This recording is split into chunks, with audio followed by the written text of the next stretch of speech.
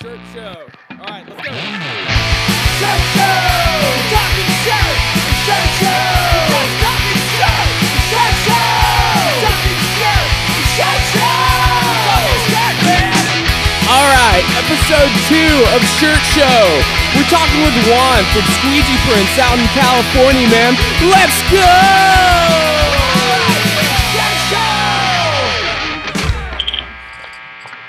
All right. Can you hear us? Yo. Hey, can you hear us now? Yeah, I can hear you guys. Oh, look at that. That's a beautiful flower. Is it God damn real? it, he's got plants too. Yeah. Well, you had plenty of chances, dude. It's all you. My little red chili's back here too. Yeah, we can't see. You need to get a light on it. I know. I need to get it over here. You brought it home? Yeah. You brought your flash here home. Nah, it's literally a plant. It's literally my plant. His red chili plant. Well, I'm glad you can hear us. I'm glad it's working this time. Yeah, it works way better. I think just the internet around my place just sucks. Yeah. And yeah, we kind of can't we're just subjected to that same internet because nobody else will give us internet besides Cox, and we pay an arm and a leg and it sucks ass. I don't know why. You have an internet service called Cox? Yeah. Sucks Cox. Sucks Cox, man. Cox sucks. Yeah. So let's try this again, I guess. How's everything going with quarantine life, and everybody back open and everything good there now?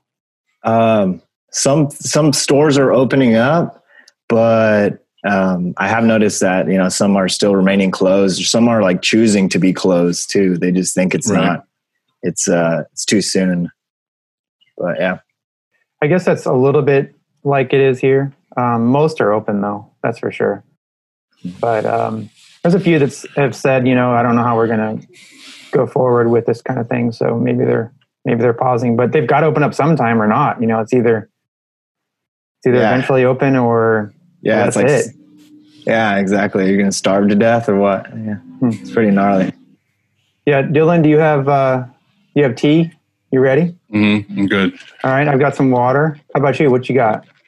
I got some water over here, and I got over here orange juice, double fisting. Smart. Fresh squeezed. Mm-hmm. Nah, it's not. It's Poser orange juice from the store. Got an orange tree out back. Nah, I wish. Dude, when we went to Long Beach last year, we stayed in Airbnb, and right out front of the door of the Airbnb, they had a full-on. It wasn't an orange tree; it was the clementines, the smaller ones, and it was fucking full. And they were like, "Help yourself, but don't overpick." And we're just like that's crazy. It's literally right outside the front door. So it's awesome. That's rad. Yeah, Dylan, we have to remember next podcast to surround ourselves in flowers. Yeah, it looks badass. I know. I'm just gonna get some huge palm trees and shit behind me, or I'm just gonna green screen it and I'll just have dude be in a jungle. Yeah. Are you just talking about performance reviews? Oh god! Before you jumped on, do you guys do you do anything like that? Do you have an annual performance review, or when you talk to your team, and or how do you do it? I usually just have I don't have meetings every day, but I usually have a meeting maybe once a week to every other week. And if there's something I need to address or whatever, but we'll have short meetings in the morning about the projects that we're going to run and how we're going to run them. Cause some of them are going to be water-based discharge or plastisol, just all depends. Right. But for the most part, just, at the end of the year, I talk to everyone about how they did. And I just tell them about their performance and so it's just talk about goals Everyone is at the same time at the end of the year. You don't do it on their hire date or anything like that. No, I just kind of do it at the end of the year, beginning of the year. And you have a production meeting every morning, an all company wide production meeting. Dylan, do you do that too? No. Freestyle, baby. We freestyle everything. You have it on iPad, just right out there. No. How do you do it? We just have a computer in the shop, like at the end of the dryer kind of, and they have their own schedule. So we have the schedule broken down to like the top half is like Randy on his press, and then the bottom half is Nate on his press. And they basically just have to go through their schedules. And then if there's anything that's going to roll over, anything that doesn't work for them, they have to come talk to us, like me or Chris, about it. And then, well, what happens if you have too much to print and so you've got an 8-hour day and you have 10 hours of work? What do you do? Well, generally we're about 4 to 5 days ahead of turnaround anyway. So basically what happens is if I look at the schedule every day and I kind of like pick and choose, I'm like, this looks like a full day. And if, like I said, if for some reason at the end of the day he can't finish that one, or it's going to roll over and be too late in the day, they just ask me, is this okay if this rolls over to tomorrow? And then I'm usually just like, yeah, it's fine, because it's got another 8 days left on turnaround. So then we just kind of roll it over to the next day. But like I said, we're usually pretty far ahead anyway, to where we're not doing jobs that have to go out that day every day. So we Juan, just how about you? What happens when do you stay that far ahead, 4 or 5 days? I think so, but there is times when we fall behind, like it happens, but for the most part, probably about we got about a week to 2 weeks of work ahead of us, like on a schedule. And then that's about it. What do you say your turnaround is? My turnaround is about 10 to 14 business days. Yeah, that's what I say. I say 10 to 15. Yep. So we're usually trying to get everything out ideally by like the 10th day. But yeah, 15 is kind of like, usually when things are on the 15th, it's like it had front back print and neck tags and folded and polybagged. Mm-hmm. So those extra days kind of help. So yeah, I think for us, it's just, like I said, it's kind of just trying to stay ahead enough where we're not killing ourselves every day and like, oh, we got to hurry up and get this out for UPS. I mean, that does definitely happen. Like we have rush orders and stuff, but that's what I was going to say is, what do you consider a rush order? I mean, you say 10 or 15 days, but what happens when anything under 7 business days is a rush order? Okay. And you'll just that happens a lot here. Like on Monday, we'll get, at least 5 orders that'll be due on Friday. It's, I guess it's our own doing. We say, yeah, okay, we'll get it done. Mm-hmm. But that throws a curveball in the whole thing. But even then we just take that job. So say, okay, we look at it and we look at UPS. Okay, it has to ship on Wednesday to get to the customer on Friday.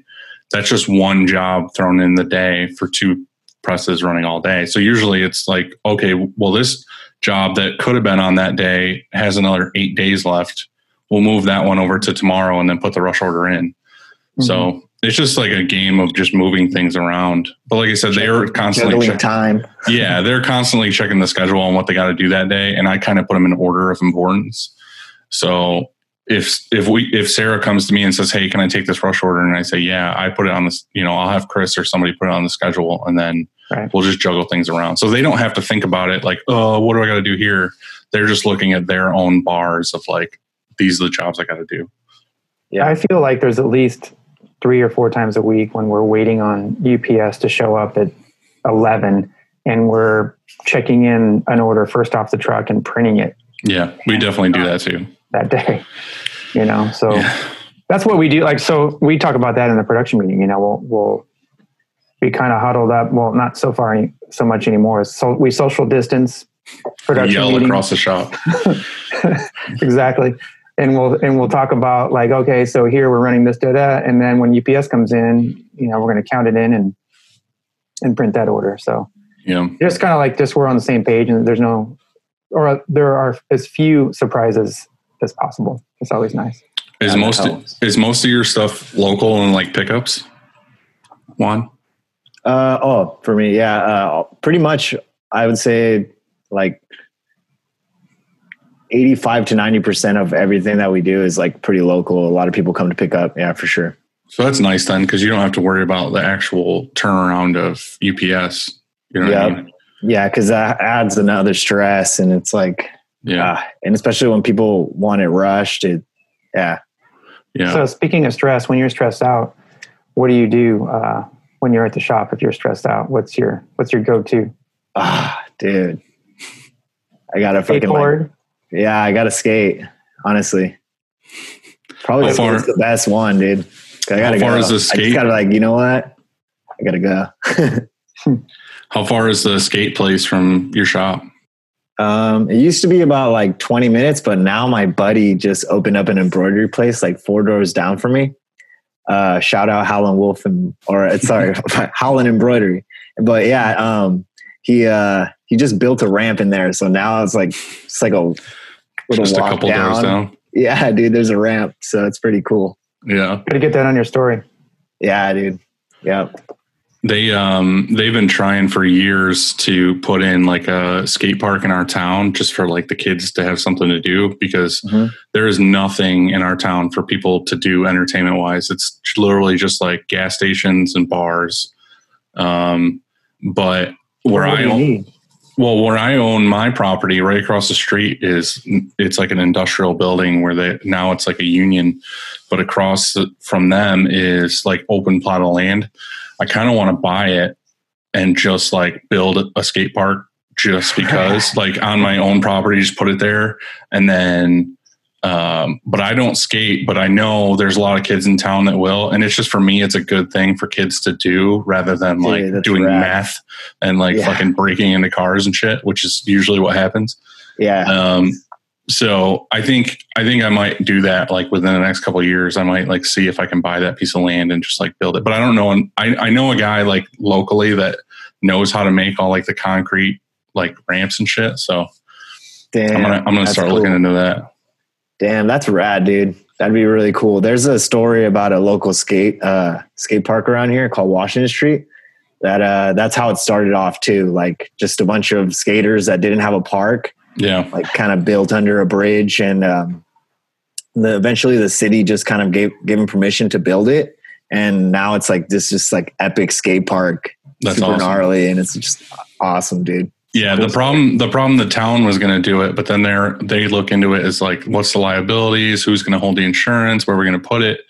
For me, I'm just going to like fucking put it on my property and say it's posted.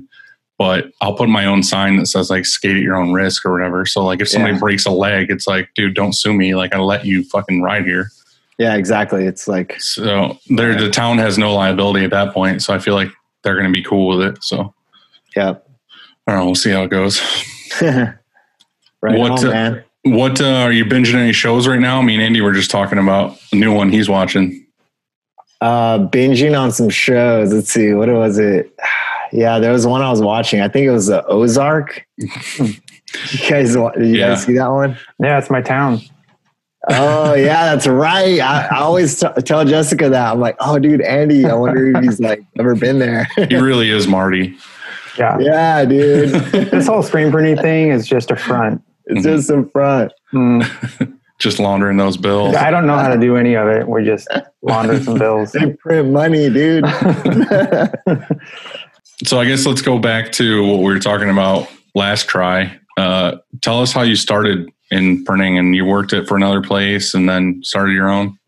Okay. So, originally how I started, I was just like 18 and out of high school, and I didn't really like know what I wanted to do with my life. And I had a buddy that I was helping out, and he was like really into graffiti and, like wheat pasting and sticker bombing. And so at the time I was like, he was, come and help me. And he like showed me basically how to screen print. And I was like, what the fuck? What is this? This is so cool. It was like that magic moment. And then I just had all these questions like, well, how do you get the image on the screen? And like, I just dove into it like 100%. And I kind of like did a bunch of research online and watched like Catspit and did all that stuff. And like, but eventually like I couldn't learn anymore. So I was like, I want to learn as much as I can, but I can't because like nobody's really going to teach me any of this stuff. And so I said, fuck it, I'll go work at this place. And it was called King Graphics. And my buddy Fred was like doing payroll at the time. So he hooked me up with the job. And I was just doing like bullshit stuff at the time, like ripping a bunch of tags like all day, like for a bunch of shirts. And like eventually they just moved me up every day. Like one week I'd be like just blasting out screens, or one week I'd be like learn like putting just tape on screens only, or like, How many employees did that place have?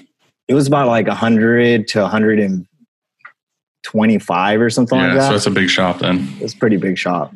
Yeah. It was like, there was like 6 autos in there, and like 2 of them were those like M&R Predator belt presses. They're like all over printers. They print like all over the shirt. And so we were doing a bunch of stuff for like UFC and like just a bunch of like Paxum brands, like Sweet Affliction shirts. Yeah, like Famous and like just random, like just big name brands at the time. But was it a contract shop? Or were they getting those customers? They did some contract, but they were already set with like huge deals Accounts. already. Yeah. So they were pretty much set. But I think eventually they started getting like so big that their quality just started dropping. But I pretty much just went there to like learn what I needed to learn, you know, like how to print water base, how to print discharge, what machines I needed. It was all M&R at the time. So you're saying that you went there with the plan to, hey, I'm going to learn how to do all this stuff because you knew ultimately you were going to have a shop, your own shop? Yeah, for sure. Okay.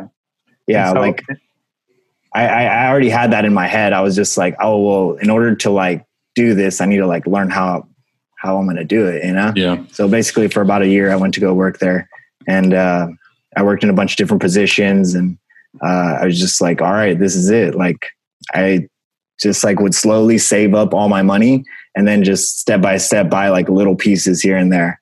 Like I bought a press, and then I bought the exposure unit, I bought the this and that, you know. Where'd you put that like, stuff? Like in your garage? Was it a working shop or just store it? No, at first it was just like in my family's garage. So like they were cool, and they were like, all right, you could have your shit in the garage.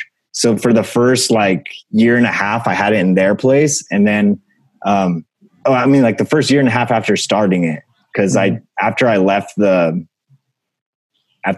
factory, I kind of had already started about like a couple months after that or before that. And yeah, I just stored all my stuff. And then eventually I saw that one of my buddies like had moved from one of his warehouse location. And I went to go ask the landlord like how much and all that stuff. And I didn't even know if I could do it at the time. Like, you know, they were like, you know, the rent's going to be this much, you know. I was just like, fuck, I don't even know if I could do it. But I was like, all right. And I had like some accounts. So I just like dove all in. And that's awesome. Yeah. You got to take that risk, I guess, once in a while. Yeah. And so that was like kind of the story of how I started, and like just how I got all my stuff in there and just started off in there. That's where you're at now? That same spot? Yeah, except now, like the first year was just like half of that space. And then the next couple of years, I just like knocked down the wall, and then I just took over the next space next to me. What equipment did you buy when you first started? Like what was your first manual and first dryer? Dude, it was so bad. The first one we've all had shit. The first one I bought was like from some homie that was like, it was some press from the 60s or 70s or something. It was so old. So perfect registration. So yeah, super good Reggie. But yeah, so instantly, like after I had it for like the first like day, I knew, I was like, shit, I need to upgrade. And so after like a couple months, I upgraded to another press, which was like a Riley Hopkins. Mm-hmm. It's like one of the blue ones. Or maybe it was just a Hopkins BWM. That's what it was. It's one of the blue ones. And after that, I realized even then, I was like, fuck, this isn't even the right press. Like it kind of got ripped off, and I still need to like upgrade more. And so I got to like, I think it was like a Vastex after that. And that had pretty good registration. They had micros on it and stuff. Yeah. And the BWM had it too, but it just, the micros were kind of just shot. It was an old press, and I didn't know much. So I got bad. That's interesting. You went down that road and then ended up with an M&R. Why? What made you decide on M&R? I always knew I was going to get an auto. I was just like kind of like saving up and waiting and getting all like the little pieces that I needed before I like got the auto in there. So I was always like investing in like bigger screens for like the auto. I was always just like planning to get bigger dryer, that like one that would be like adequate for that. But the whole time I just had like 2 presses. Well, actually technically 3. One of them was just a single color, but yeah. I think that's smart with the screens. Like I did that same thing. I first started out with like these 18 by 20, wooden frames on a manual, and there's not a lot of room to do anything. I mean, you're almost hit the edges and you make a mess. And so I said, okay, no more of this. And so I went to auto screens on a manual. And so glad I did, because when you get a manual, or when you finally get an auto, it's already expensive enough. And then now you've got to buy 200 new, screens that are bigger, that sucks. And so Exactly. we print manual on a manual press now too. And it's awesome to have just a giant screen to load ink into or whatever. Do you still print manually at all? Yeah, for sure. Yeah. We print manually like every day still. My manual is just all it fucking does is collect dust. Dude, it's because you got that bitchin' new auto, dude. I'm the only one who prints on the manual, and we use it for like little shit like tags or, whatever. But yeah, I feel bad because it's like, it's a Sidewinder. It's like it's a really nice press, like 6 color, 4 station, but I only ever use one head and one station. I've thought about getting rid of it and just getting like a single station, single head thing just to put in the corner. But I know as soon as I fucking get rid of that, I'm going to be like, oh, maybe we should get somebody in here to do manual printing. It's like, yeah, it saves our butt at least once a week having that manual, where you can throw something up on there and knock it out, not get in the way, not, take up time on an auto. Yeah. We have the same press, Sidewinder. Yeah. Yeah, same here, 3. Oh, no, yeah. Yeah. Sidewinder crew, we need to come up with a sign. Yeah. Hell yeah. What are you doing tomorrow, Memorial Day? I'm just going to play I'm going to play my guitar. All right. Nah, I don't know. I probably just, work a little bit. When did you get into the playing guitar? Was that recently, or have you been doing that for a while? It's been like 5 or 6 years now, I think, actually. I've been playing guitar. It's pretty awesome. I always like when you post them. Like, I'm not just trying to fucking blow smoke up your ass. I really like when you play it. So do that more. Yeah. Post more of those. Can you play a little bit for us now, please? DJ requests. Shit, you don't want that. My guitar's right there. You got to answer all our questions in song. Yeah. All right. I know. All right. That'd be pretty. He's like, oh, yeah. Yeah. What I had asked you before, but you have like a ton of those like hand painted signs in the shop. Is that just like something you like getting done? Because you have a lot of them. Yeah. You know what? Yeah, I'm addicted to that. I have my buddy Dwayne Norton. He owns this place called Sun Gold Signs, and he is responsible for all that stuff. He does a really epic sign painting, and he's been in the industry for not too long, but he's been tattooing forever. So it was like a good transition for him to go natural artist. Yeah, I like him a lot. They're really nice. Dude, killer stuff, dude. Yeah, he's like a one of a kind guy. He's all into like building badass cars and like really bitching like old bikes and shit. You would dig him for real. That's awesome. Yeah. Yeah. Hey, I got a question for you guys. What's your minimum? 12. 12. Ours is 5. What is yours? 5. I don't know why. I thought at least 6, dude. Yeah. No, we went with 5. It used to be 1, we had a DTG machine, and do you not have that anymore? We do, but it's pushed off, unplugged in the corner because we're trying to get rid of it. Yeah. But because it seems like anyway, when you can make money, you can make some money on a DTG machine, but most of the time you don't. You end up spending a bunch of time with fucking around with art, and then finally get it over to the DTG, and you have to do 1 or 2 or 3 test prints before it looks right, and then you have to pre-treat and everything. Well, we don't do that anymore. The one we had did do that, like it did do whites, but we turned those off because pre-treating's a nightmare. And so yeah, you want to buy it? It's actually really cool. just talks so much shit about it. And now he's like, oh, you want to buy it? Yeah, I got a sign in my shop that says 100% screen printed. Yeah, hell yeah. I can't do that. Do you guys have like restrictions on your minimum though? Like, do you say like you're doing 5 shirts, but it's only going to be like a 2 color? Or oh no, I mean, because if you want us to do 6 color, we'll do it. I mean, it costs a lot of money. Every once in a while that happens. But what we end up doing is saying, okay, well, look, here's 5 shirts, here's the price, and it goes like from 5 to 10. You know, we just show them different brackets, and maybe you do that too. Whenever we send out a quote, we'll always send out a quote. If somebody says, hey, quote me on 50 shirts, we'll send out a quote for 50, but then also show the next bracket and say, hey, here's what 75 looks like. Yeah, I do that too. You know, it's sometimes give them 3 options. Yep. Same. Or give them a different shirt. You know, we have customers that are wanting a tri-blend, and what we find is that, you know, the tri-blends are almost $5, right? Well, a 3001 CVC is the Heathers, they feel almost like it, and you can save a couple dollars. And so if you're trying to, if there's a budget, if you have a certain budget, then we'll work on the price of the shirt. I know that's like a big thing where people are always trying to talk about like upsell, but like on all honesty, if somebody comes to me and they're like, they don't know any better, they just know the name Gildan. They're like, oh, can I have a Gildan? I'm like, well, yeah, here's the price for this, but for like 80 cents more, you can have this like, you know, Bella Canvas, whatever shirt.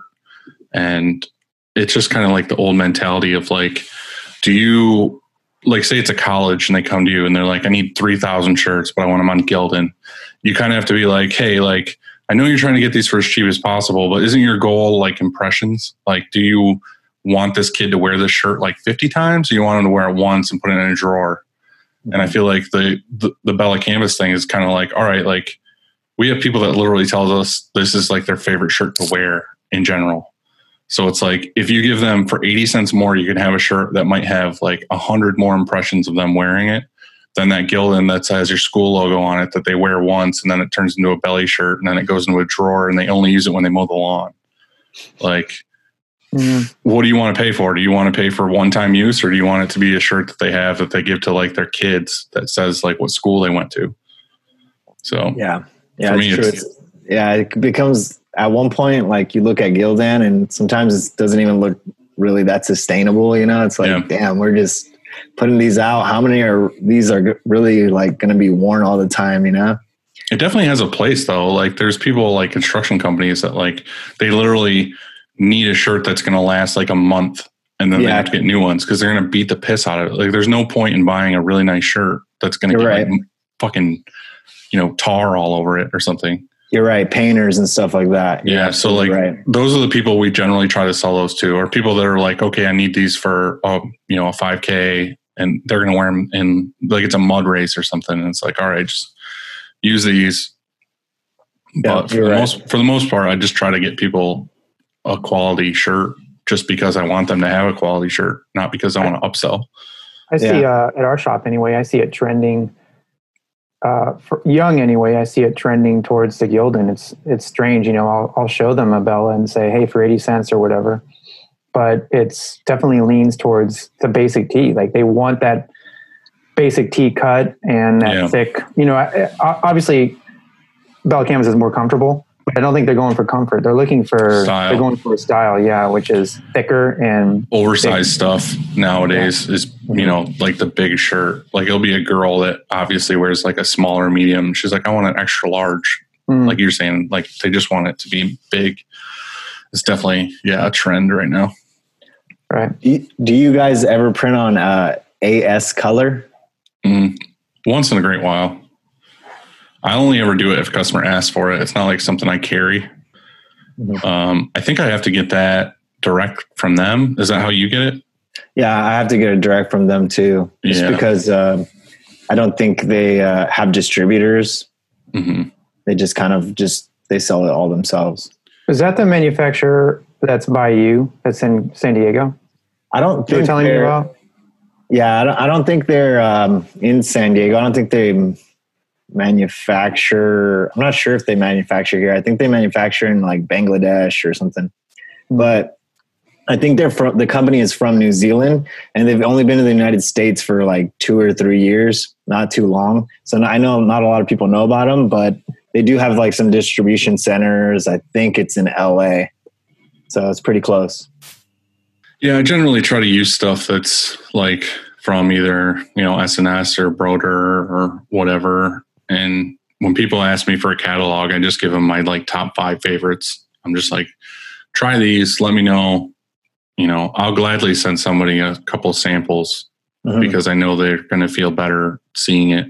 But I don't have that local thing like you do. Like somebody can't really stop in and like feel shirts unless they're close to me. But yeah.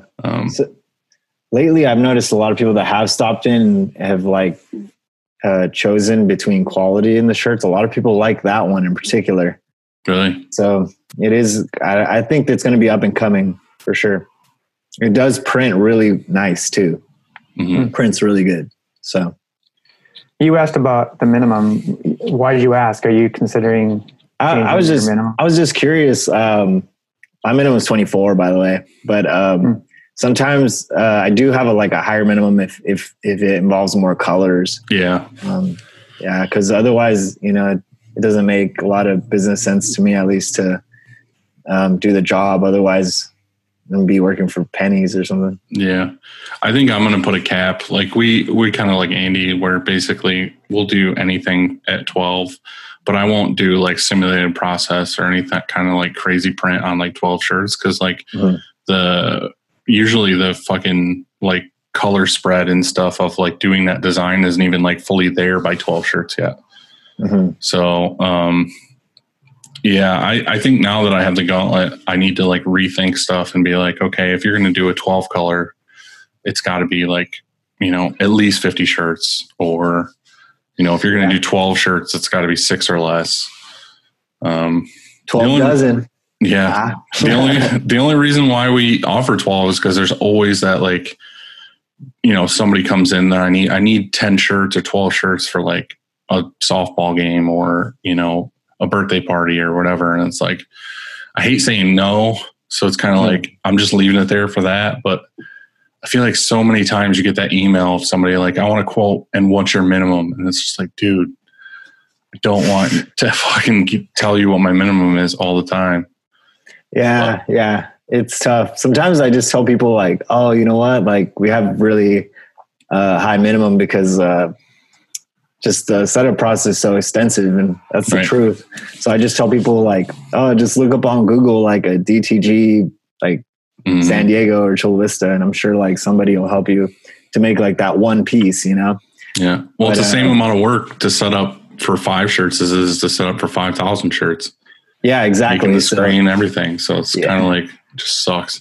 Listening to you guys, you've inspired me. I think we're going to move to only black ink, one color, black ink, no halftones, and all art has to be created on Custom Ink's website and then emailed to us. Nice.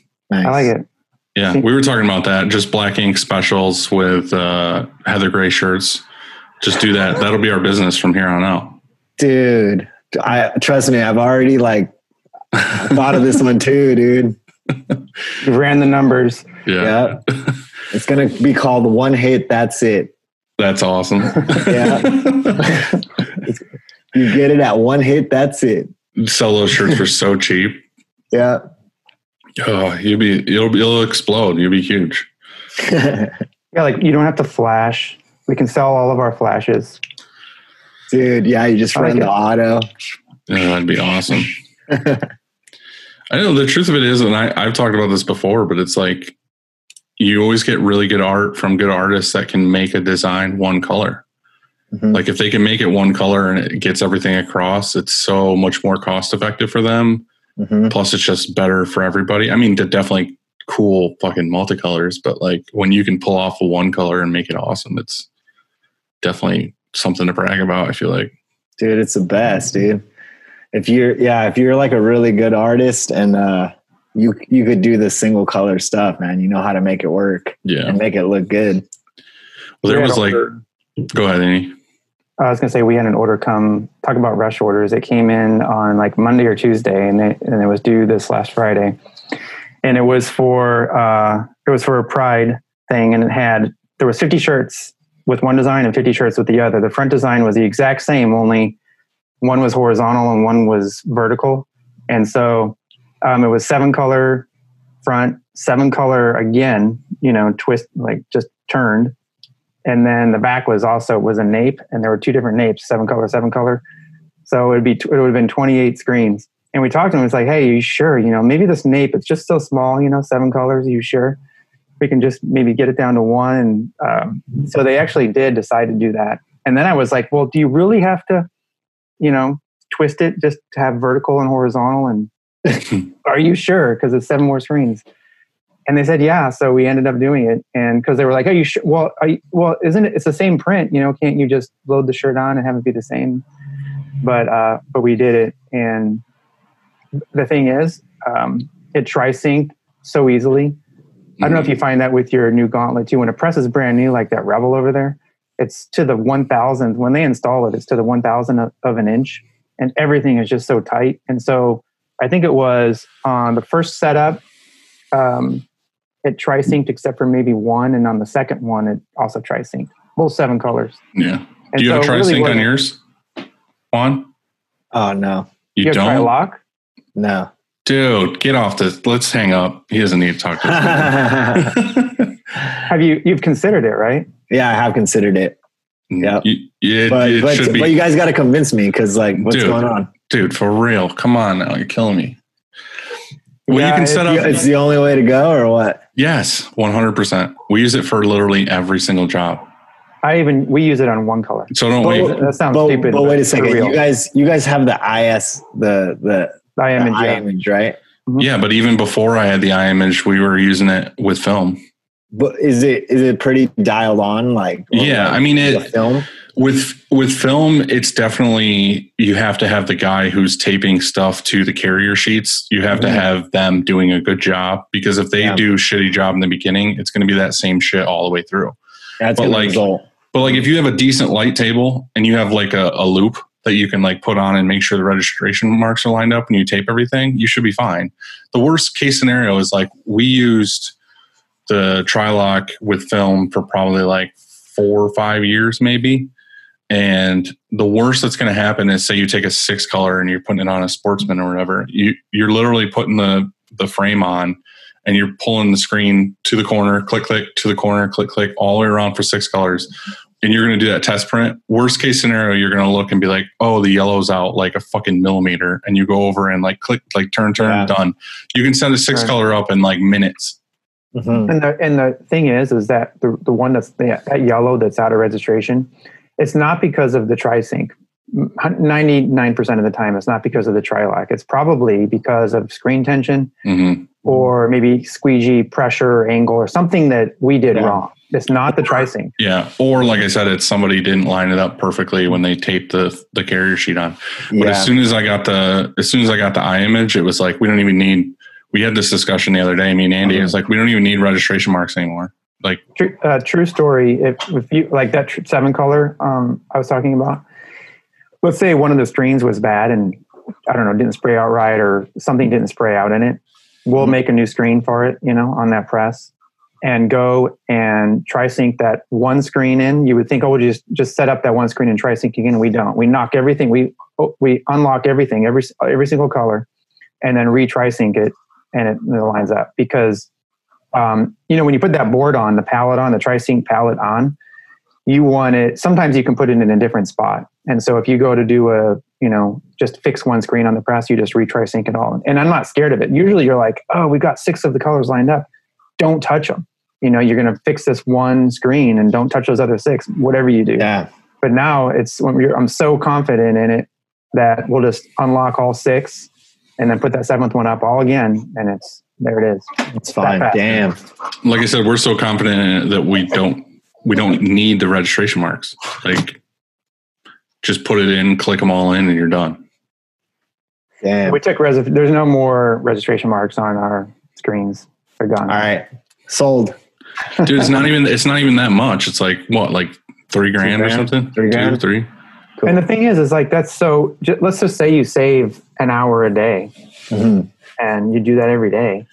It's got to be even more than an hour. It's more than an hour, but worst case, an hour, you're going to make that money back. Yeah, so fast. In no time. Your ROI on I think it's the biggest no-brainer decision at a screen printing shop is to have an iMage, not just because of the film savings and fucking around with that stuff and trying to archive it or do whatever. Yeah. Just the the iMage comes with the TriSync. We did not have TriSync. Like Dylan said, he had the TriLock before he had the iMage. We did not. When we bought our iMage, it comes with the TriSync palette. And every screen you put in the iMage is TriSynced. No matter, like it's already programmed to do it, right? Like so, when you set your frame in the iMage, it doesn't light up. There's a button that lights up that says "Go," print, and it doesn't do until it's TriSynced into the iMage. It doesn't light up. Then you hit your button, and then same thing goes for on press. Yeah. Damn. See, I do want to get an iMage really bad, but I'm kind of just in a struggle of like I'm kind of like I'm tight on space, basically. It's not too big. It's a good thing about it's not too bad. Like ours doesn't have it doesn't expose it in the same. Yeah, ours doesn't either. But you can get one that exposes the screen. Yeah, it's the STE. Oh. Yeah. But it's like double the price or whatever. Yeah, it's expensive. I would just get an exposure unit. We're actually I'm thinking about, and I've heard that you could do this is with like, because of kind of the room that we have in our dark room, like the exposure unit kind of takes up a lot of space, is because there's no glass. Like you could technically take the legs off and like flip it upside down and hang it above the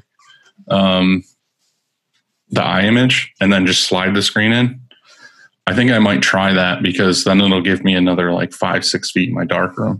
Yeah, him just saying that reminded me of more savings. So now you know how you, I guess you put film on your exposure unit, and you have a vacuum. I mean, so with the iMage, you don't do that. There's no more vacuum. You're not concerned about having that film touch the back of your screen. So you skip that whole step, which means you save whatever your vacuum takes. It's like 20-30 seconds. There's no more vacuum. There's no more glass either. So the best part about no glass is no more pinholes. Oh, yeah.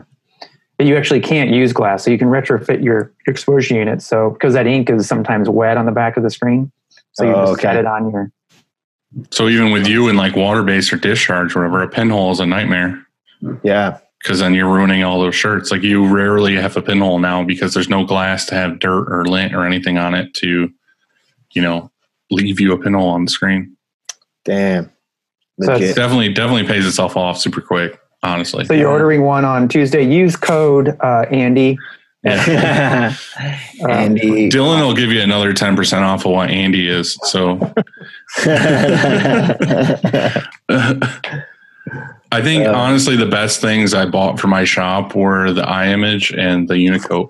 Like those to me are like no brainers. And I held off for a long time before I got those because I was scared. Like I didn't want to buy like a computer that would, be outdated or anything. And then I pulled the trigger and bought both of them at the same time. And it was like, holy shit. Like I should have got this so fucking long ago. It takes so much job out of like someone else now can do so much more work because those are there. Like you got to think the art guy who has to do the films before he would have to like do the art, print the film, take those films, cut them, put them on carrier sheets, tape them, put them in another room, like to be stored. Then the guy burning the screens have to take those films, tape them on the screens, burn the screens. And then you have to store the films again. And you're buying film and you're buying ink for the printer, like a shitload. Yeah. And it's like now there's no film at all. So the money that you save on film alone will pay for the fucking machine. We buy the ink we buy for our iMage is about $180, call it.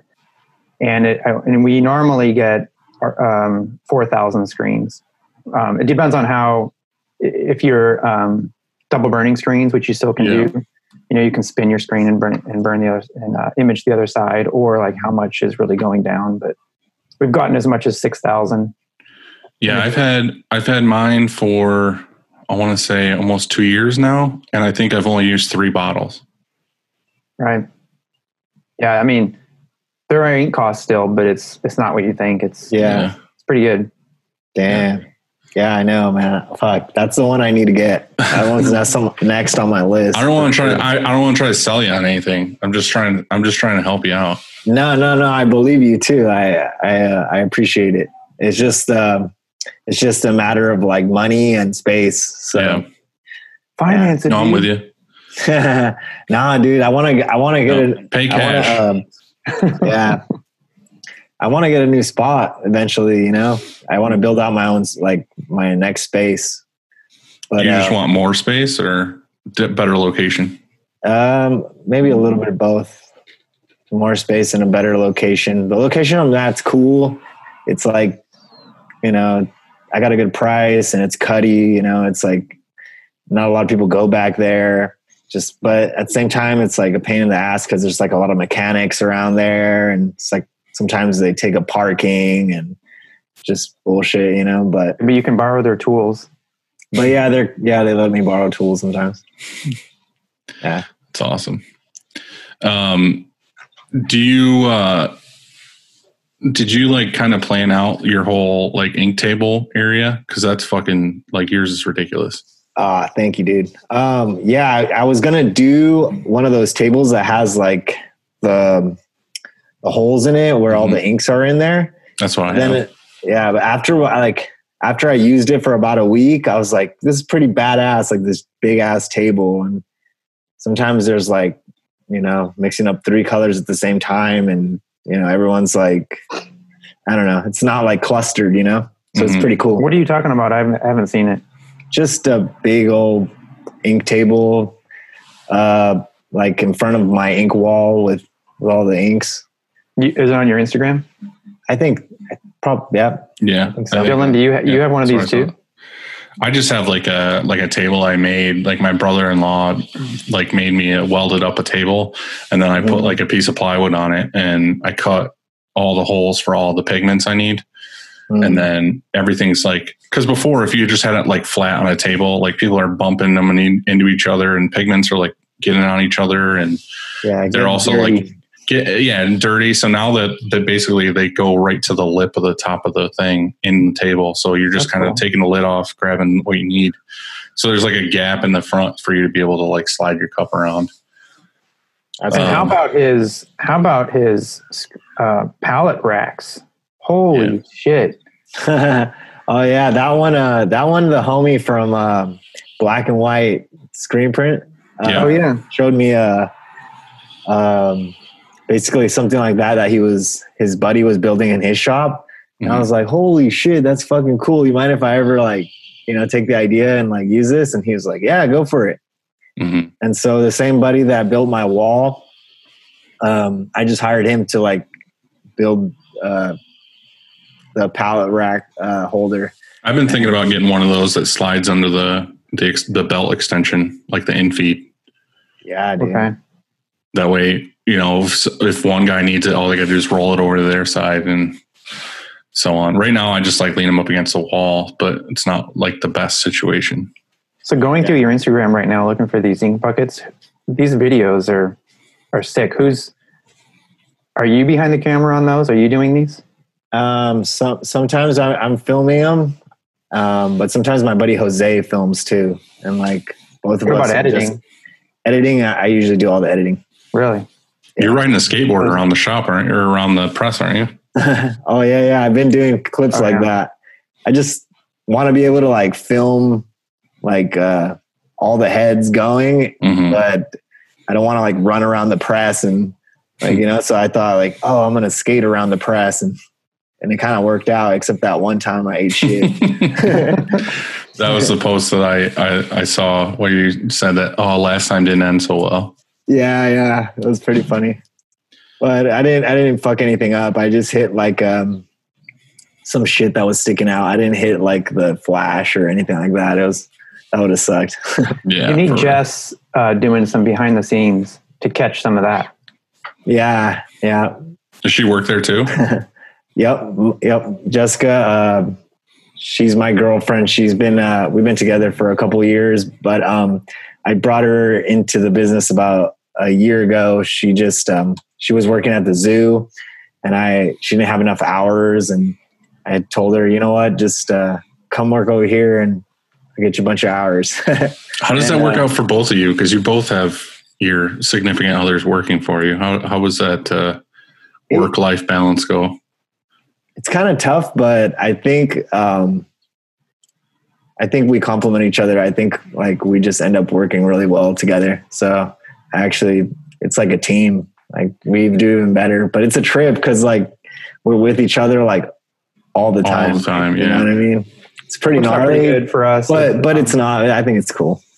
I think it's cool too, and I don't know. Maybe it used to be harder a little bit, but when we first started, but now we have such different roles that we do here, and we don't cross paths during the day even that much. I mean, our desks are in the same office, but I like it. I like, if I need a vent or if something's going on, she's here and she understands. And she knows pretty much what's happening already. Yep. Yeah. What are both of your kind of roles, I guess, at work? Juan, you're doing a little of everything, right? You're printing too? Yeah, for the most part, I'm doing, I don't want to say all the printing, but if it gets if it's a really complicated job, like I will jump on the press, or if there's like rush jobs that we got to do, I will like have to jump on the press. But a lot of times I'm doing like separations. Actually, I'm doing art seps and kind of just like being in the office helping out where I can. But yeah, Jessica's kind of like involved with like emailing and customer service, invoicing. Yeah, customer service. Andy, you're doing a little of everything too, aren't you? Yeah, especially now. I mean, that half our team is gone. So yeah, I do a little of everything. Before though, it was more just wherever we needed support. Seems like there's always somebody either out on PTO or maybe they're sick or something. So filling in where I need to, or whenever there's problems, customer service issues, whatever. That's what I spend my day. You never know. I guess I would say probably half the day I know what I'm going to be doing, and the other half is just our surprises, curveballs. Yeah, yeah. So I don't mind it. I like it. I mean, it definitely mixes it up. But these days, I'm even washing screens. Luckily, we have the Egotex now, so it makes it a lot easier. Ah, dude, that thing looks badass, dude. So yeah, you need that one. You need to buy that too. So you're gonna definitely need some more space. So, yeah, I do. Because it's 1.5 miles long. Yeah, practically. Dude, But, you guys really inspire me, dude. For real. Well, I've been thinking a lot lately about getting something like that, but I just don't know what one to get because of the space. I don't have the space for the full Ego. I thought you were growing, right? Like I thought you took over that other spot that was something else. I can't remember. Yeah, I do, but it's not really ideal for more shop space. I don't know. It's planned to be office space, but pretty much what I have is like where the shop is like press, dryer, press, and there's like a little bit of open space, and then there's in the corner is like where we blow screens out and everything, and then on the opposite side of that is a room that is the dark room. But right next to where the washout is a bathroom that's like way too fucking big. It's like probably like a 14 by 14 foot bathroom. There you go. You put it in there. Right. But that's what I'm saying is I kind of want to knock down that room and put like the toilet and the sink like in the corner, and then just build like a little closet-y, like quick toilet room and then put it there. But it's still like, I feel like that thing fucking would take up that whole space. So you don't have to buy, you can get it in the 2-chamber model. Yeah. But the problem is I don't want to mix any chemicals. Right. Yeah. I mean, that's what it comes down to for us is we decided that on the 3. Like I definitely am an M&R guy and I want to stay M&R, but like I'm kind of weighing my options just on that piece of equipment because it's just so big. Like I want to see if there's anything that's more compact, but I don't know. That's probably my next year purchase is getting one of those because it's it's one of those where you have such a hard time finding somebody who's willing to clean screens that much. Especially nowadays doing all these like huge multicolor stuff. Like it's just more and more screens every single day. So I don't know how you can make it more compact. I mean, honestly, that machine, because the first, there's this load in station where you put the screens, and then the screens go into the first chamber, second chamber, third chamber, and then there's a finishing station where it has to come out of the machine, and the only thing I want to look into is like, what about that Lotus Holland one? It feels like it's like a quarter of the size of the other one. Like, is it doing like a shittier job, or is it just like more compact? I don't know. As I said, I don't know enough yet. I need to do a couple of months worth of research. I need to visit shops that have one. My buddy Ron in Pennsylvania is only like an hour away, and he has a Lotus. And then obviously I have you to talk to about the Eco. So I think I'm just going to like figure out what I want to do. I'd love to have the Eco just because of continuity of the whole shop being all M&R stuff, but calling one tech and everything. But that's just one of those things. I feel like one's huge and one's way smaller, but do they do the equal amount of work? So yeah, I don't know. We'll see.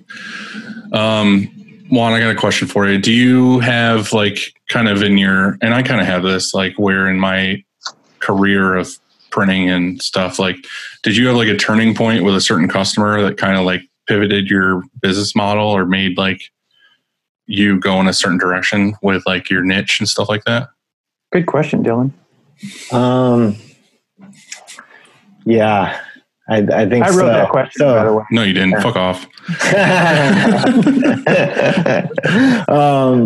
You know what? At the beginning of my screen printing career, I got a lot of like support from like skateboarders and the skateboard community. So that was really cool to be able to like,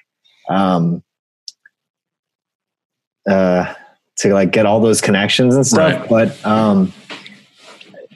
I don't know. The more I think about it, I kind of feel like a lot of my connections are like through skateboarding somehow, because even when I think about like the bigger jobs that I got later on in time, they still, like, even if they were like restaurant jobs, like I got them from the designer that was a skateboarder. Doing the skate stuff. Yeah. Like just my friend through skateboarding. So I feel like definitely skateboarding got us like a lot of the work, but I think Tom DeLong's account was probably pretty huge for sure. That's the one that like really kind of like upped it for us. And we got that account like as soon as we got the auto. So that's awesome. Yeah. That was like perfect timing. And like, it was completely unanticipated because I didn't really like know what to expect. They had like kind of said, yeah, we spend this much a quarter on apparel. And so, we want to work with you. And I was like, sure. But then that number was like tripled or quadrupled, like from what they said. And it was just like huge work. So that's awesome though. Like it honestly paid off the auto. Like just, isn't that great when that works out like that? You spend all this time and you have this anxiety of, okay, I'm going to drop this much money on the press. And then, you go forward thinking that it's going to put you in a certain spot and give you that opportunity. And then it just happened. And so, because what if you hadn't? Because getting a press takes months, and so what if you hadn't had that already in the pipeline of being installed and all that kind of stuff? So maybe you would never have got that account.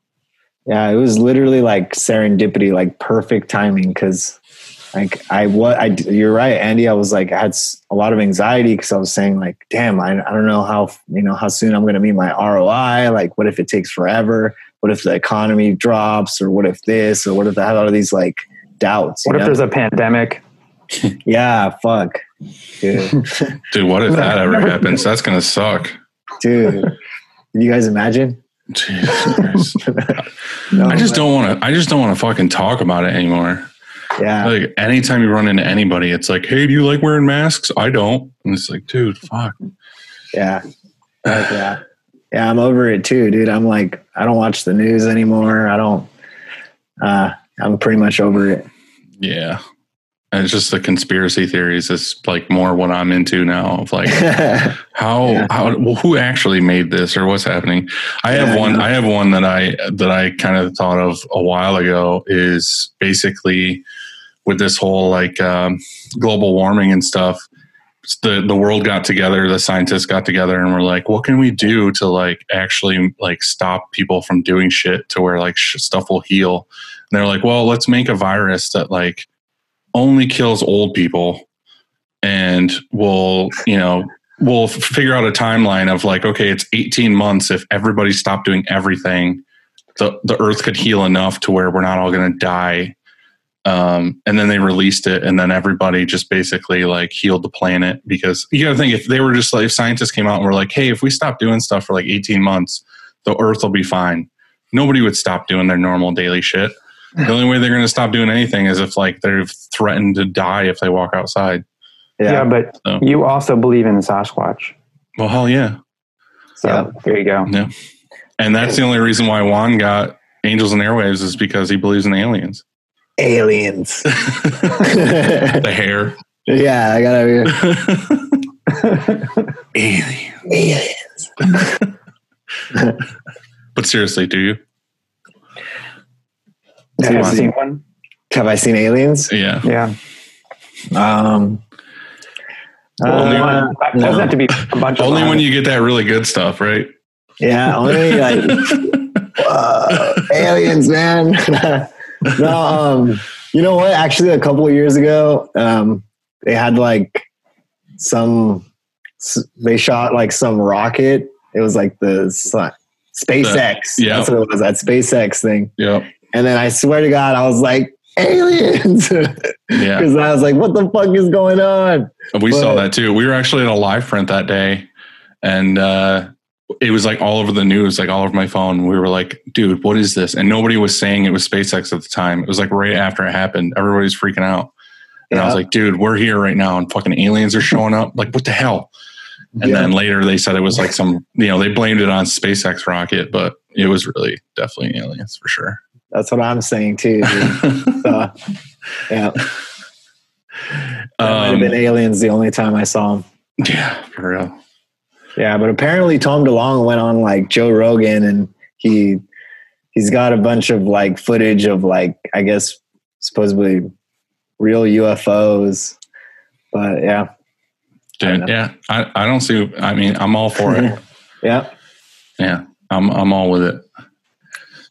Me too. What questions you got, Andy? Well, I was just my biggest question was going to be what's your next piece of equipment, but I think we already covered that. Yeah. So definitely going to be an iMage, right? Yeah, an iMage. Yep. What else? If you could go back and do anything differently, would you do anything different to get you where you are? I would.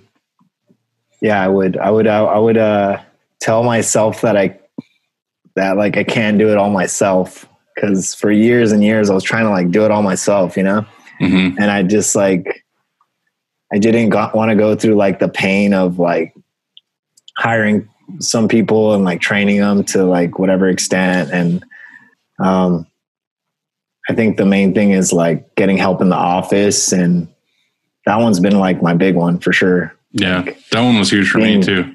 Being relieved by all the emails, because it's tough when you're like fucking working all day and then you got to go and answer emails all night. And the interruptions, if you have somebody helping in the office, if they can answer the phone, or if somebody comes in, or just being interrupted, everything takes so much longer. So that's right. Yeah. Once you have people to help, so you can just start a job and finish it. It's awesome. Yeah.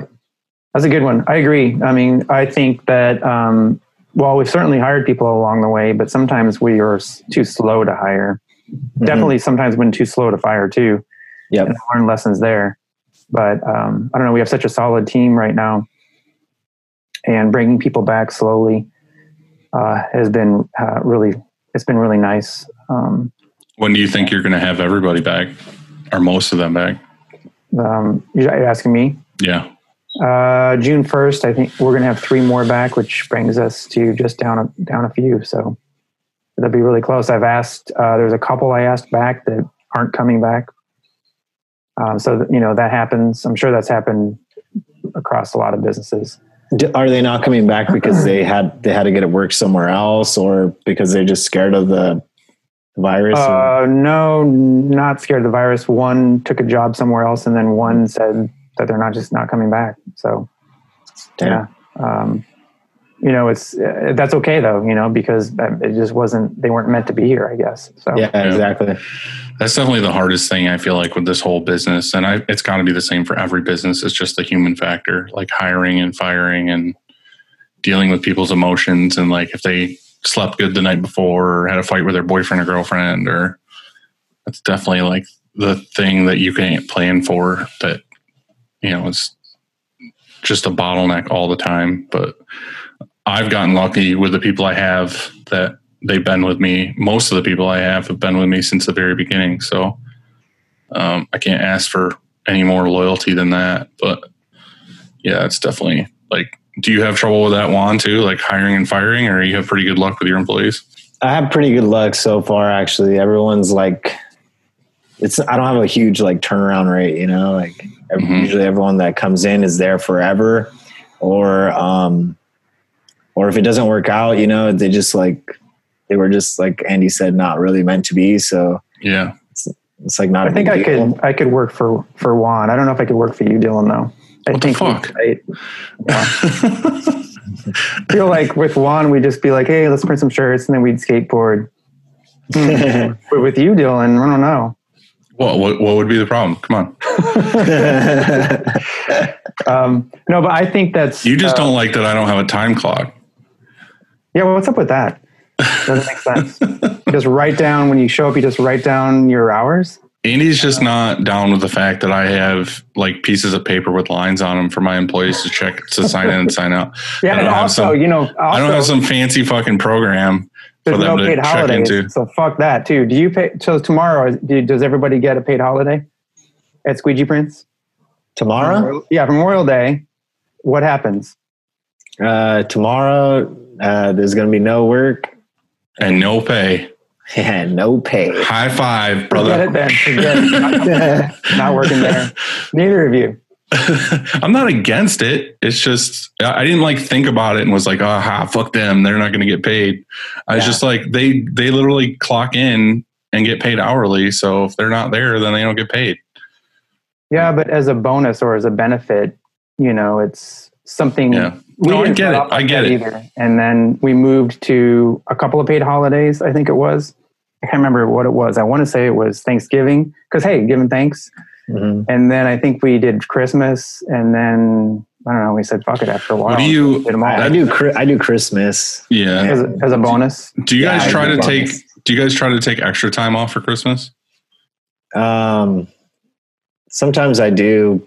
Usually go visit my family during Christmas time, but ever since my grandpa passed away a couple of years ago, I haven't really done that. So this last year, I decided to take care of all my finances and just make sure I'm all squared away.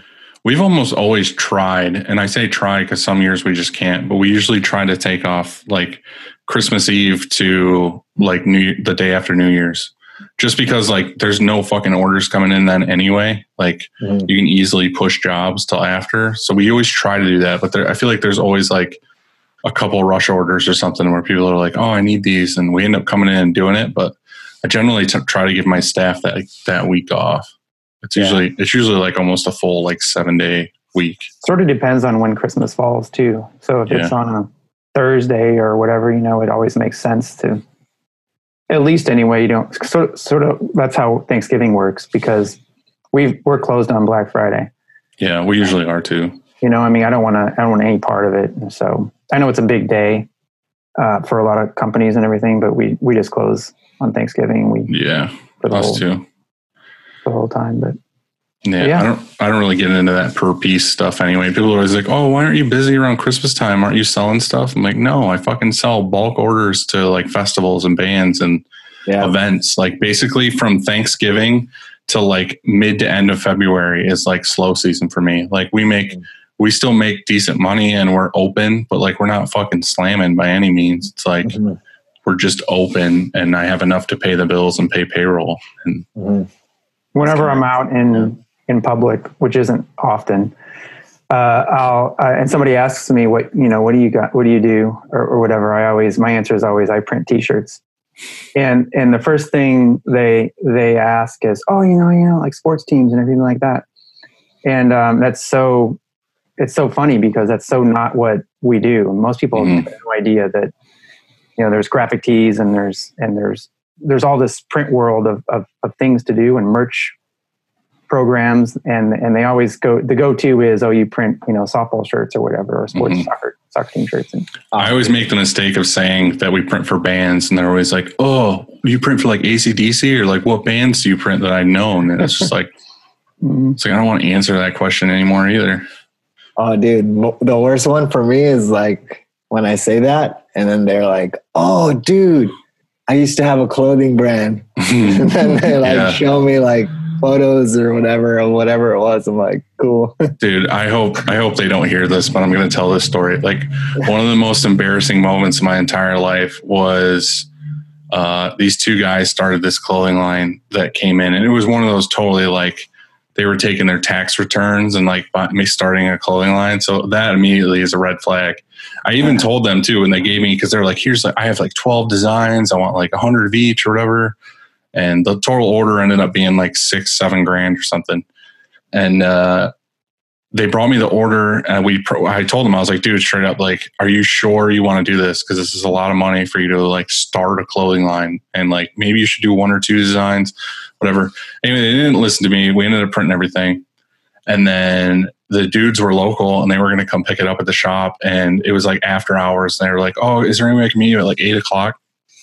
And they get to my house, cause I was like, oh, I'll take them home with me and come pick them up, cause I live like right, like the street over. And the clothing line was called Hand to Hand, like Hand to Hand Comment or whatever. And they fucking got to my driveway, and like, I had the shirts in the back of my car. They like pulled the shirts out in the box. And I don't know for you guys, it's always nerve wracking. Even if you know you did a great job, when people open the shirts in front of you, you're always just like, what are they going to find that's like not correct or like nitpick or whatever. So anyway, they fucking open the box and they pull out the first like piece of shirt or whatever to look at. And they're so jazzed that they like fucking like, they both said at the same time, they were like, hand to hand. And they like grabbed hands in the air, like right in front of me. And I was just like, I am so fucking embarrassed right now to like be in this situation. Just like the corniest fucking thing I've ever seen in my life. You didn't join in? Dude, no. I just like, they didn't know, but I like snuck in. I was like, yeah, hand to hand. Like, like grab their hands. Just like one of those moments are just like, oh my God. It's like one of those where you like just all of a sudden start Michael Jackson, like fucking moonwalking backwards. Yeah. Oh God. Yeah, I did that. I spun around. Yeah, I've had every once in a while, you'll get somebody that'll open up the box. We always show a shirt at the front counter if they pick up. If we ship, of course, they don't see it in front of us. But if they come to pick up, they'll open up and they'll go, oh, these were supposed to be pink. Like just trying to be funny. And dude, that always makes my heart sink. It's not funny. No, it's not. It's not at all. Scariest shit ever. Yeah. We had a guy come in not even that long ago that was like a brewery or whatever, and he picked up his shirts. And where our front desk window is, like for the receptionist, is right next to the front door, like literally right next to the front door. And the front door is just like a big glass door, like sunshine fucking through the door or whatever. Guy opens up the shirts, looks at it. He's like, oh, it looks great, whatever. And talks to Sarah for a couple minutes, then leaves, and then calls as soon as he gets back to his place. And he's like, the color on these is so fucking wrong and blah, blah, blah, blah. And we're like, you pulled it out of the box when you were here and said, everything looks great. And he was like, I was in like a dark corner of the room. I'm like, dude, you were fucking in the one spot that has the most light out of any of the places here. And it's just like, I don't know. People like that, it's just like, there's no pleasing. That's why I said, like, you can do everything right. You can make the mock-up. You can have them approve the colors, everything. And then there's just always those people that just want to find something wrong with it to like get a discount or something after the fact. Or you fix it. You always replace it no matter what. I'm a pushover, and I usually like always want to make the customer happy, and I'll do what I can to fix it. 9 times out of 10, if it's like they approved everything, definitely not our fault, something they did on the wrong end. The worst case scenario is I will be like, hey, we'll reprint this order at cost. I know it sucks. I know you messed this up. Like, I won't say that to them. Like, I know you messed this up, but like, I tell them like, hey, on our end, technically we don't have to do anything for you because like we checked all the boxes and you did all the approvals. But I'll be like, I'll reprint these at like you buy the blanks, we'll print them. Like then I'm That's not fair. out. I'm not out a fair. ton. Yeah, I feel like that's super fair. What do you do? Like, Juan? Honestly, I always try to keep the customer happy, dude. Like I'm kind of a pushover, but Jessica's a lot more stern than me for sure. She'll stand ground, but I was gonna say something about this. Can't remember. One thing that we do too is like if a customer already like because we're shipping everything, a lot of times you get those customers that like have a small order and they'll call, like I said, to bitch just to try to get like a refund or get their money back, even though there's nothing wrong with the shirts at all. They're just people trying to scam basically. Okay, yeah, I remember what I was gonna say now. I got one of those too. I got this guy that like fucking just tried to scam me completely, and him, I pumped the brakes on him and I was like, nah, fuck you. I'm not giving you shit. Well, the one thing I do to immediately stops that is I'm like, all right, well, I'll pay to have you ship them back to us. And as soon as UPS confirms that they have the return and it's on its way back to me, I'll send you your money back. And 9.9 times out of 10, they're ghosted. Like you'll never hear from them again because they just wanted to like get their shirts and get their money back. And then they'll end up selling the shirts anyway. It's the same thing with that brewery guy is like, he was so pissy about the color of his shirts and we ended up refunding his money. Cause he's like, if you don't send us a refund, I'm going on every single one of your social channels and giving you a 1-star review and like saying all this horrible stuff about you. And it's like, it's just blackmail at that point. It's like, if I don't pay you, you're just going to say all this horrible shit about us. Yeah. So I was like, whatever. I was like, I'll refund your money. And like, sorry, it was like a 12-piece order anyway. So it wasn't even that big a deal. But that weekend, that dude fucking sold all those shirts at an event. It's like, if they were so wrong that you had to get your fucking money back, like, why would you sell them? Like, obviously he was just trying to be a dick and like get his money back. Yeah. Well, yeah. It's just, like I said, if I always just say, hey, I'll pay for you to ship them back to me and I'll use them as test shirts. Yeah. But I'm not going to pay you. I'm not going to give you a refund and let you keep your shirts too. Like it's not going to happen. Yeah, exactly. I only dealt with that luckily one time where like someone did that shit, but it was already one time too much. Like they threatened me too to like they're like, give me a full refund or I'll leave like bad reviews. And at that point I was just like, fuck it. I'll have my first bad review. Like even if it's from you, like saying a bunch of bullshit lies, like fuck it, you know, it would just like, I didn't want to give him the satisfaction of like giving his money back. And he was a total scam artist because he had like he had like millions of reviews that he's done on like Google and shit. So he was just one of those persons like leaving bad reviews and just trying threatening people to get free stuff all the time. I think it happens so little that I don't think it's being a pushover. I think you're doing the right thing. You know, you're just making, like you said, you want everybody to be happy. You want your customer to be happy. You want them to have a good experience. Because if they have a bad experience at your shop, they're going to tell everybody, you know, that you suck. Not just a Google review or a Facebook review or whatever. They're going to tell everybody that you suck. But if you, no matter what, like you said, if you, let's say we did everything right, but there was a misspelling or something on their end, we'll still fix the shirt because I want them to have a good experience. We'll still reprint it. Won't even charge them anything. We'll rebuy the shirts. We'll reprint the shirts because I think that's like an opportunity to say, hey, we're going to go do whatever it takes so that you have a great experience here because they'll tell everybody that they had a great experience, you know? And so I think it comes back to you.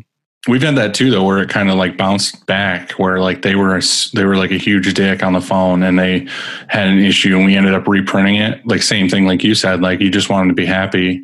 We ended up reprinting the order, gave it to them, and then they left us like 5-star reviews on everything, and we're like, you know, and they posted stuff on Facebook saying like, oh, I did have an issue, but they took care of it like a couple days later, and like I love the new ones and whatever, and it's just like that's how our reputation is what it is here. Yeah. You know? As people keep coming back and they tell people to come here, and it's worth so much. I mean, it sucks at the time because you're like, oh, you know, of course it was on a 200 shirt order and we've got to redo it. It wasn't on the 5-piece order, right?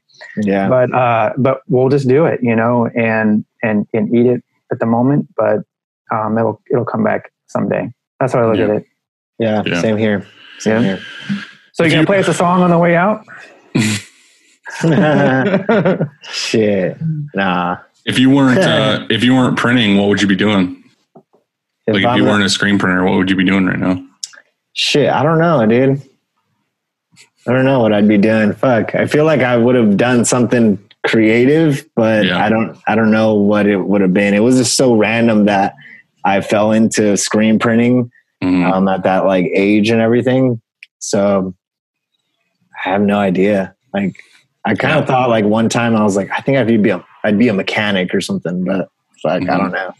I'm the same way. Like I never knew what I wanted to do. And then I fell into this and I've been like super deep into it ever since. That I don't know what I would be doing. I mean, I like carpentry and stuff. Mm-hmm. So I feel like maybe I feel like either way I would have done something on my own, like a business. I feel like I wouldn't be working for somebody else. Yeah. You had entrepreneurial we know what you mean. Yeah. Yeah. What would you be doing? A hairstylist. That makes sense. Yeah. You probably spent like an hour and a half on that, didn't you? Yeah. Like they got the clippers, but it's got to be perfect. Right. Yeah. No, I don't know what I would have done. But I think it would definitely have been my own business, you know, for sure.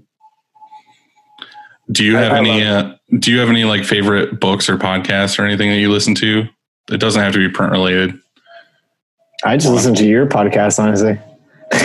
Well, yeah, obviously. I mean, like what else? So? I used to listen to a podcast called Oh Yeah, Dude, but it was like just a funny one that just like, you know, some dudes talking about random shit. But other than that, not too much. I listen to a lot of records at the shop. I listen to a lot of music, and that's pretty much it. Yeah. Don't say us, but like, who do you look at like on social media and stuff for like inspiration? It doesn't have to be print related, just stuff like, obviously you probably look at skate stuff. Mm-hmm. Mm-hmm. Yeah. For inspirational printers, it can be printers if you want to say printers, but don't fucking say us. Don't say us. He wasn't going to say you, Dylan. He was going to say Shirt Kong, obviously. Don't worry about it. Shirt Kong. No, Lancaster Print House. Yeah, he's a good dude. Super good. He's legit. And also Pride Press. What is it? I think I'm saying that right. Look it up. Don't fuck it up. See. Yeah, look it up. Don't fuck it up. I'm not going to say anything else. Let me see. So this is the homie too, by the way. I found him. You guys see that guy? Oh, I know what you're talking about. Yeah. PYRE Press. Yeah, right. This guy's good. But yeah, that guy's pretty inspirational. There's a lot of other people too, for sure.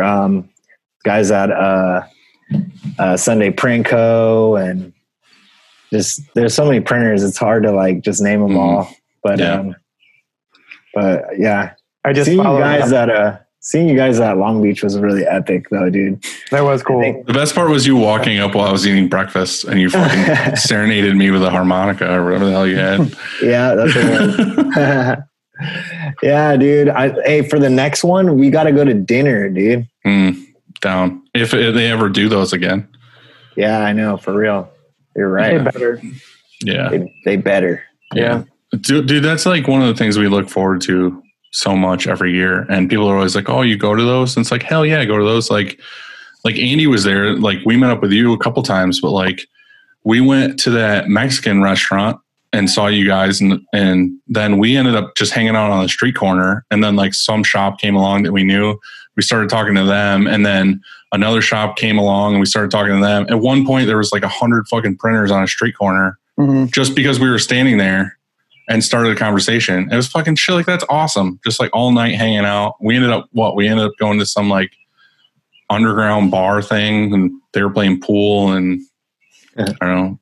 The night before, we did like karaoke at some super dive bar. That was fucking super Did fun. you eat any of those weird, whatever they were making outside on the? Yeah. After you left, I ended up eating. It was like street hot dogs or whatever it was. Did you throw up? Dude, they were gross. It wasn't They no got- Speedy. No.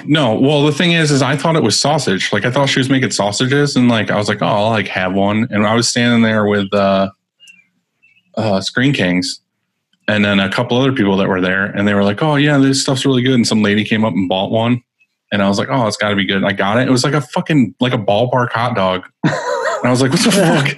What the fuck is this? It's like $5 for this. It was gross. Yeah. It was like burnt. I was like, whoa. I was like, I don't want this. It's disgusting.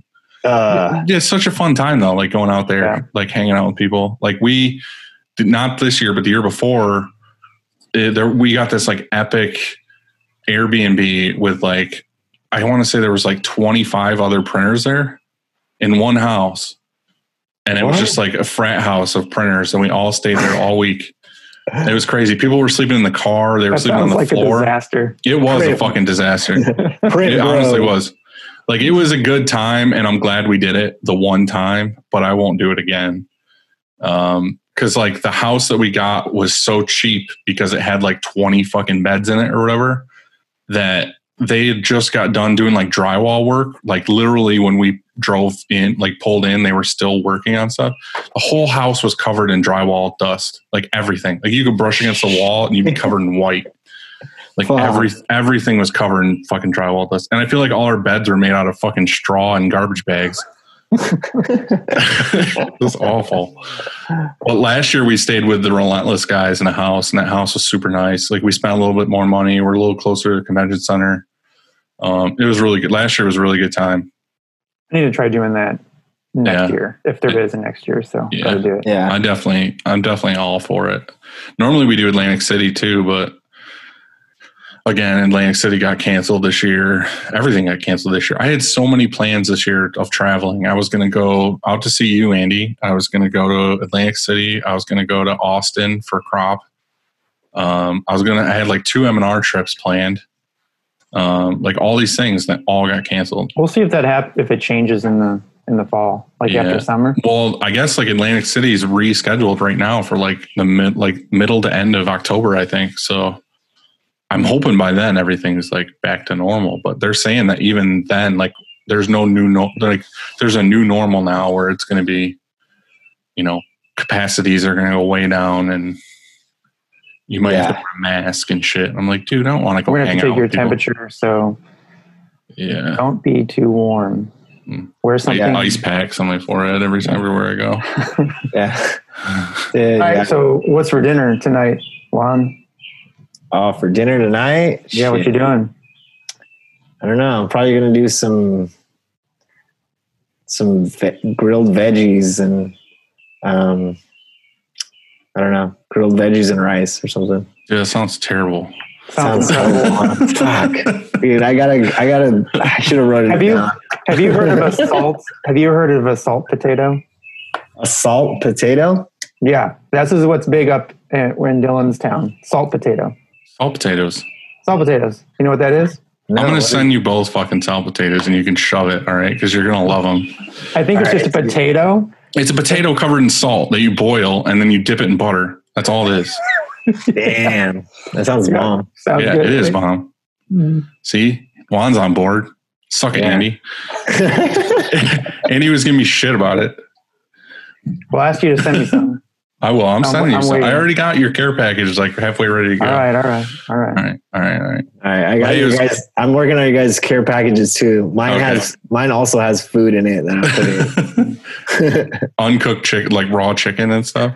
Yeah, All right. no, I'm just kidding. I'm putting in some tortillas Hell yeah. so you guys can cook something. Hey, what's for dinner though? Tonight, for us, Yeah. veggie burgers, rice, and baked beans. Okay. Kind of a pre-Memorial Day cookout.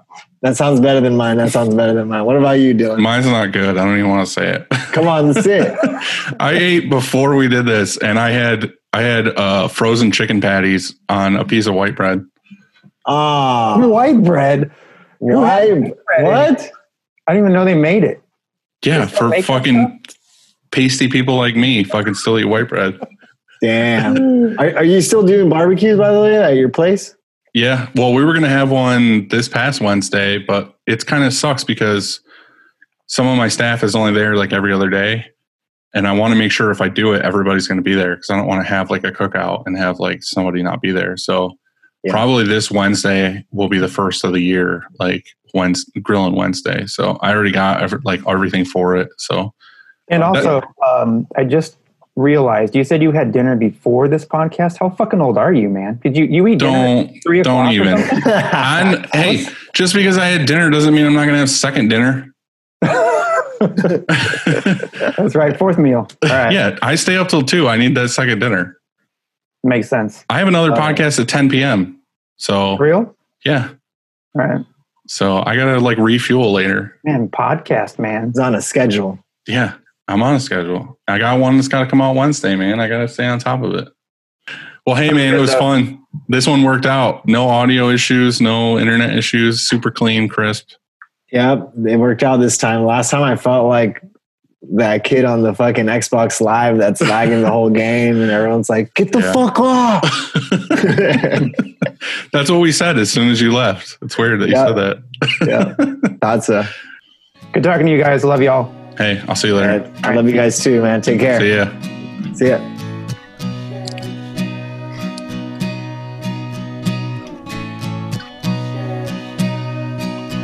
We'll just all stare at each other.